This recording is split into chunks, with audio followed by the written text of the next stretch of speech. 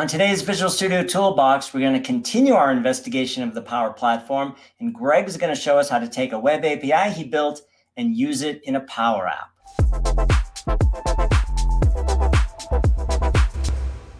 Hi, welcome to Visual Studio Toolbox. I'm your host, Robert Green, and joining me today is Greg Hurlman. Hey, Greg, how are you? Hey, Robert, how are you doing today?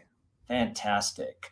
We are in the middle of our little mini series on the Power Platform, and we're trying to better understand what the Power Platform is and what opportunities it presents for .NET developers. So last week, April Dunham came on, gave us a great overview of Power Platform, and we kind of settled on the idea that .NET developers could build web APIs that would talk to data. So you're in charge of the data layer, the business logic, but then your citizen developers can use the Power Platform, build Power Apps that use those web APIs, and you as the developer don't necessarily have to be on the hook for building UI. You just focus on the web API. And that sounded pretty interesting. Yep, it sounds pretty good. Oops, sorry. So that's our theory.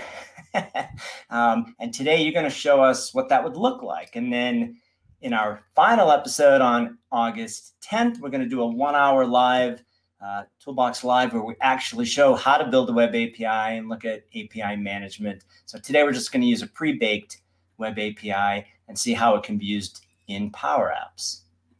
Yep, that all sounds real good to me. Definitely Power Apps is just another front end, same as the React and HTML and CSS, JavaScript stuff is on the web, or Xamarin is for your phones or anything else. And you can treat it that way, especially if you're a back-end dev, you create APIs and other people build stuff with them. This will be perfect for you. And as we'll look at today, there's really not a whole lot of extra work you have to do, although Power Apps can be super useful in proving out your API is good, that your design is good, as a quick kind of design service to test stuff. Ooh, yeah, that's interesting. We're definitely going to touch on that point. All right. Take it away. Okay, so I've got an API already kind of loaded up inside Visual Studio. There's nothing really special or different. If you've seen other kind of sample APIs, you've probably seen this one. It is using ASP.NET Web API stuff. We are using Swagger to publish out that open API information. The only other thing this one is doing is using Cosmos on the back end to actually as its data layer.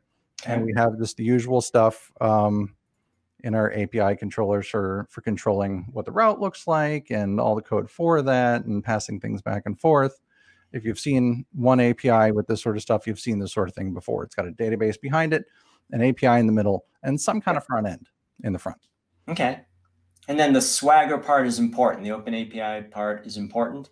It can be, yes. So what I've done already in this API, and I won't go all the way through it so we can save a little bit of time, is I've right-click published, which friends don't let friends do that necessarily, but hey, this is a demo. We're gonna target Azure, hit next, go through. Still remains one of my favorite features in the product. So definitely, this is, instead of having to deploy everything yourself, you can go through, click through the wizard here and get it pushed out. Now I've done all that already, so I'm not going to go all the way through it.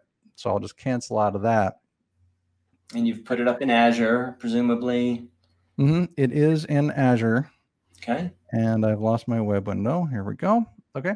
And I've got it pushed out to an app service on Azure, which itself is then published into Azure API management, which is what we're looking at right now. Okay.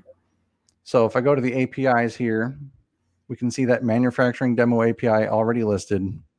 It looks good. We have all our good kind of descriptions for what we're doing with the API. We're creating service requests. We're getting about a bunch of information. We're getting our service request vendors, yada, yada. Pretty good API stuff. But to get this in the Power Platform so we can start using it, it can be really just a couple click process. I'll click on the 3 dots here next to the API and come down to Create Power Connector. Ooh. So is that built into Azure? You get that for free? That is right there, ready to go. If you have Power Apps environments in your organization, you can push straight out to them. And so I've got my API selected, and I'll just pick the right environment for the Power Platform here, so that your maker compatriot, your citizen dev, if they say they need your API for a Power App, you just need to ask them which environment, and you pick it from the drop down here. Okay. We give it a display name on the other side, which defaults to the actual name, which works for me. And by default, because the API management is requiring that that API key parameter, that will also require the front end to supply that parameter when we create the connection. So we'll just click on create, and it'll take just a few seconds to do the thing. And while that's doing that, so this is so cool, because I've seen a fair number of Power Platform demos, and the typical keynote demo. Oh, we create a Power App and we connect to this web API, and then it talks to data. And I was always like, well, where did that come from? Who wrote that? And how do you make that available to people? And oh my gosh, it looks so easy. Yeah. If it's an API management, it is really just that one click. Nice. And if we come down I went to make.powerapps.com. And if I come over here to data and then down to custom connectors, we should see it in this list. And lo and behold, there it is. All right. So what I will do is come back up to the create tab here. And we're just going to create an app from blank just to test this API out, see how it works from kind of a front end. Like I mentioned, we can do some quick testing of the API, make sure it makes sense for our situation. So we'll just call this demo, because I can never think of anything good on the spot, and click on create. So that'll just spin up the Power Apps editing authoring environment, all ready to go. So the first things first is we'll come over to data and we'll add our API to the list here. So if I just search for manufacturing, click on that. Now it's asking for that subscription key. So what I'm going to do is drag my window over here and grab that key out. Okay. So I can paste it in. So I just show that key, copy, and paste it, and connect. Now, because we're using a premium connector, and it does require a Power Apps license, so we got to make sure you have that. But okay, so we've got a demo API hooked up. We've got kind of a blank slate. Where do we go from here? One more thing I want to do before we get started is come down to the advanced tools and open Monitor. That'll open up in a separate tab. And Monitor is basically Fiddler, but for Power Apps. So that'll watch the data going back and forth, which is super helpful if you're trying to troubleshoot any API issues you run into. All right, so we've got an app here. So let's just do some quick testing. We will add a gallery, which is what Power Apps calls kind of its repeating section control. Yeah. And instead of the custom gallery sample, we will just call our API. So we're going to start with maybe the list of factory locations. So we get the autocomplete from the definition that came from API management, and no parameters in this one. We're just getting a list, and see the dots going across, and it pops in. So the layout with a picture and what it tried, there's no title and subtitle. We're just going to go with the straight name. So we'll change that out, and it picked it up right away. It found something that had name in the name and guessed at it, and it looks good as far as that goes. So those are all the different cities that we might have manufacturing locations in. And so I will add one more gallery to maybe do like a follow-up on that. If I can drag it over here, you can see it kind of snaps in to line things up properly, so you don't have to worry too much about the UI. And what I'll do is on this guy here,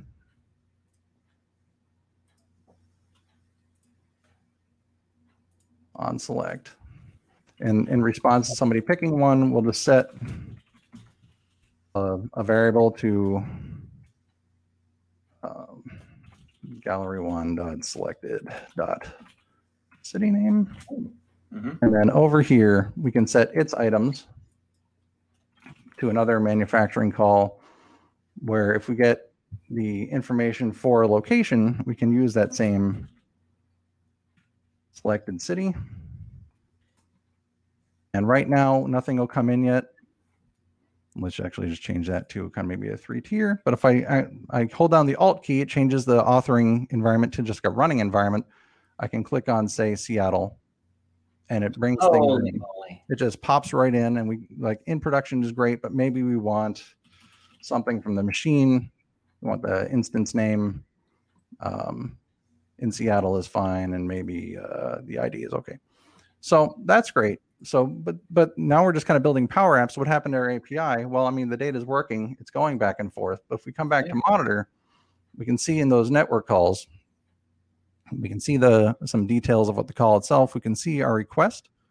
Now, there's no body because that was just a straight get with no parameters. But one thing I want to point out is that it isn't straight to your API. It does go to a kind of a middleman API management server that the Power Platform hosts. So you aren't necessarily like leaking your API server name out if you want to keep that behind. It winds up being a server to server call on the back end to actually get the data. But we can see the data that we pass in, and in the response, we can see the data that comes out. Now, this is straight from the API as it would have been if you ran it in API management or anything else. And so we're basically testing, okay, if we get the information coming in, now we get that second command and we get all that information coming back as well. And now we're using our API. And honestly, as a maker, I didn't need to know anything about your API. If I come in here to the gallery and go to the items and just click on this again, it can, coming from that API management or that API definition, we're getting those very same parameter comments coming through all the way through here. So this is the location to search for. And it just works at the end of the day. But what you're doing is allowing folks that are not you to build apps, which God knows everybody has a list of projects a million miles long. As soon as you finish one project, you've got another one to work on. And there's just so many apps to be written. So the more apps that we can have folks write and then just talk to IT for that back end, talk to them for understanding how to connect these different services together, the better off everybody is. Really, it's a win-win. As the .NET developer, and of course I can use Visual Studio, Visual Studio Code, Visual Studio for Mac, anything I want to build a .NET API. It could be that I'm just responsible for building the API itself. I, of course, test it to make sure it works, and then it gets published, and I'm done until there are changes that need to be made to the web API, right? You've got somebody who sets up the environment, the Power Apps environment. That's kind of a IT thing. That's an ops thing, if you will. And then the citizen developer, low-code developer, whatever we want to call it. And that looked pretty low-code to me. Yeah, that was definitely low-code we're looking at there. I may do some training on how to use it, right? What are the names? What gets returned? You might be on the hook for doing some training and then providing some support, or I guess if you're really old, you might write documentation, but who does that anymore? I do. Yeah, good man. But yeah, absolutely 100%. Really, at the end of the day, once you've published out this connector and once these apps are being used in production at some level, you basically have a front end using your API. And so you should treat it like any other web front end or mobile front end or any other kind of traditionally developed front end. You wouldn't, hopefully anyway, you wouldn't change your API to break those front ends without communicating first and having a plan to deal with that. Same with this as well. And what we've seen is that if there are breaking changes that come out, you might have manufacturing demo API v2, just like a separate connector that you create. And so the old apps will work and any new apps can use v2. Like that kind of stuff can work well. And it really just works with our normal kind of the base URL. You could say like /v2 on the new one and just call it a day and everything else is the same. It all just, it does work. And this could be a reuse of an API that you've already written for the big app that might be a web app or Xamarin or whatever. And then you want to make essentially that same data or a subset of that data available to anybody to use. So I suppose this connector could just be a front end to the actual API and you only expose some of the capabilities if the thing is very large that somebody only needs a piece of it, right? That'd be pretty straightforward. Absolutely. So some APIs are absolutely giant and somebody's only asking for 3 of the 72 network calls you support. You can create a connector for just those 3 and have it work just fine. And actually what we've seen is that Power Apps have become kind of like the to not overload a term too much, but the grand connector of different kind of islands of data into one scenario. So we've seen people connect to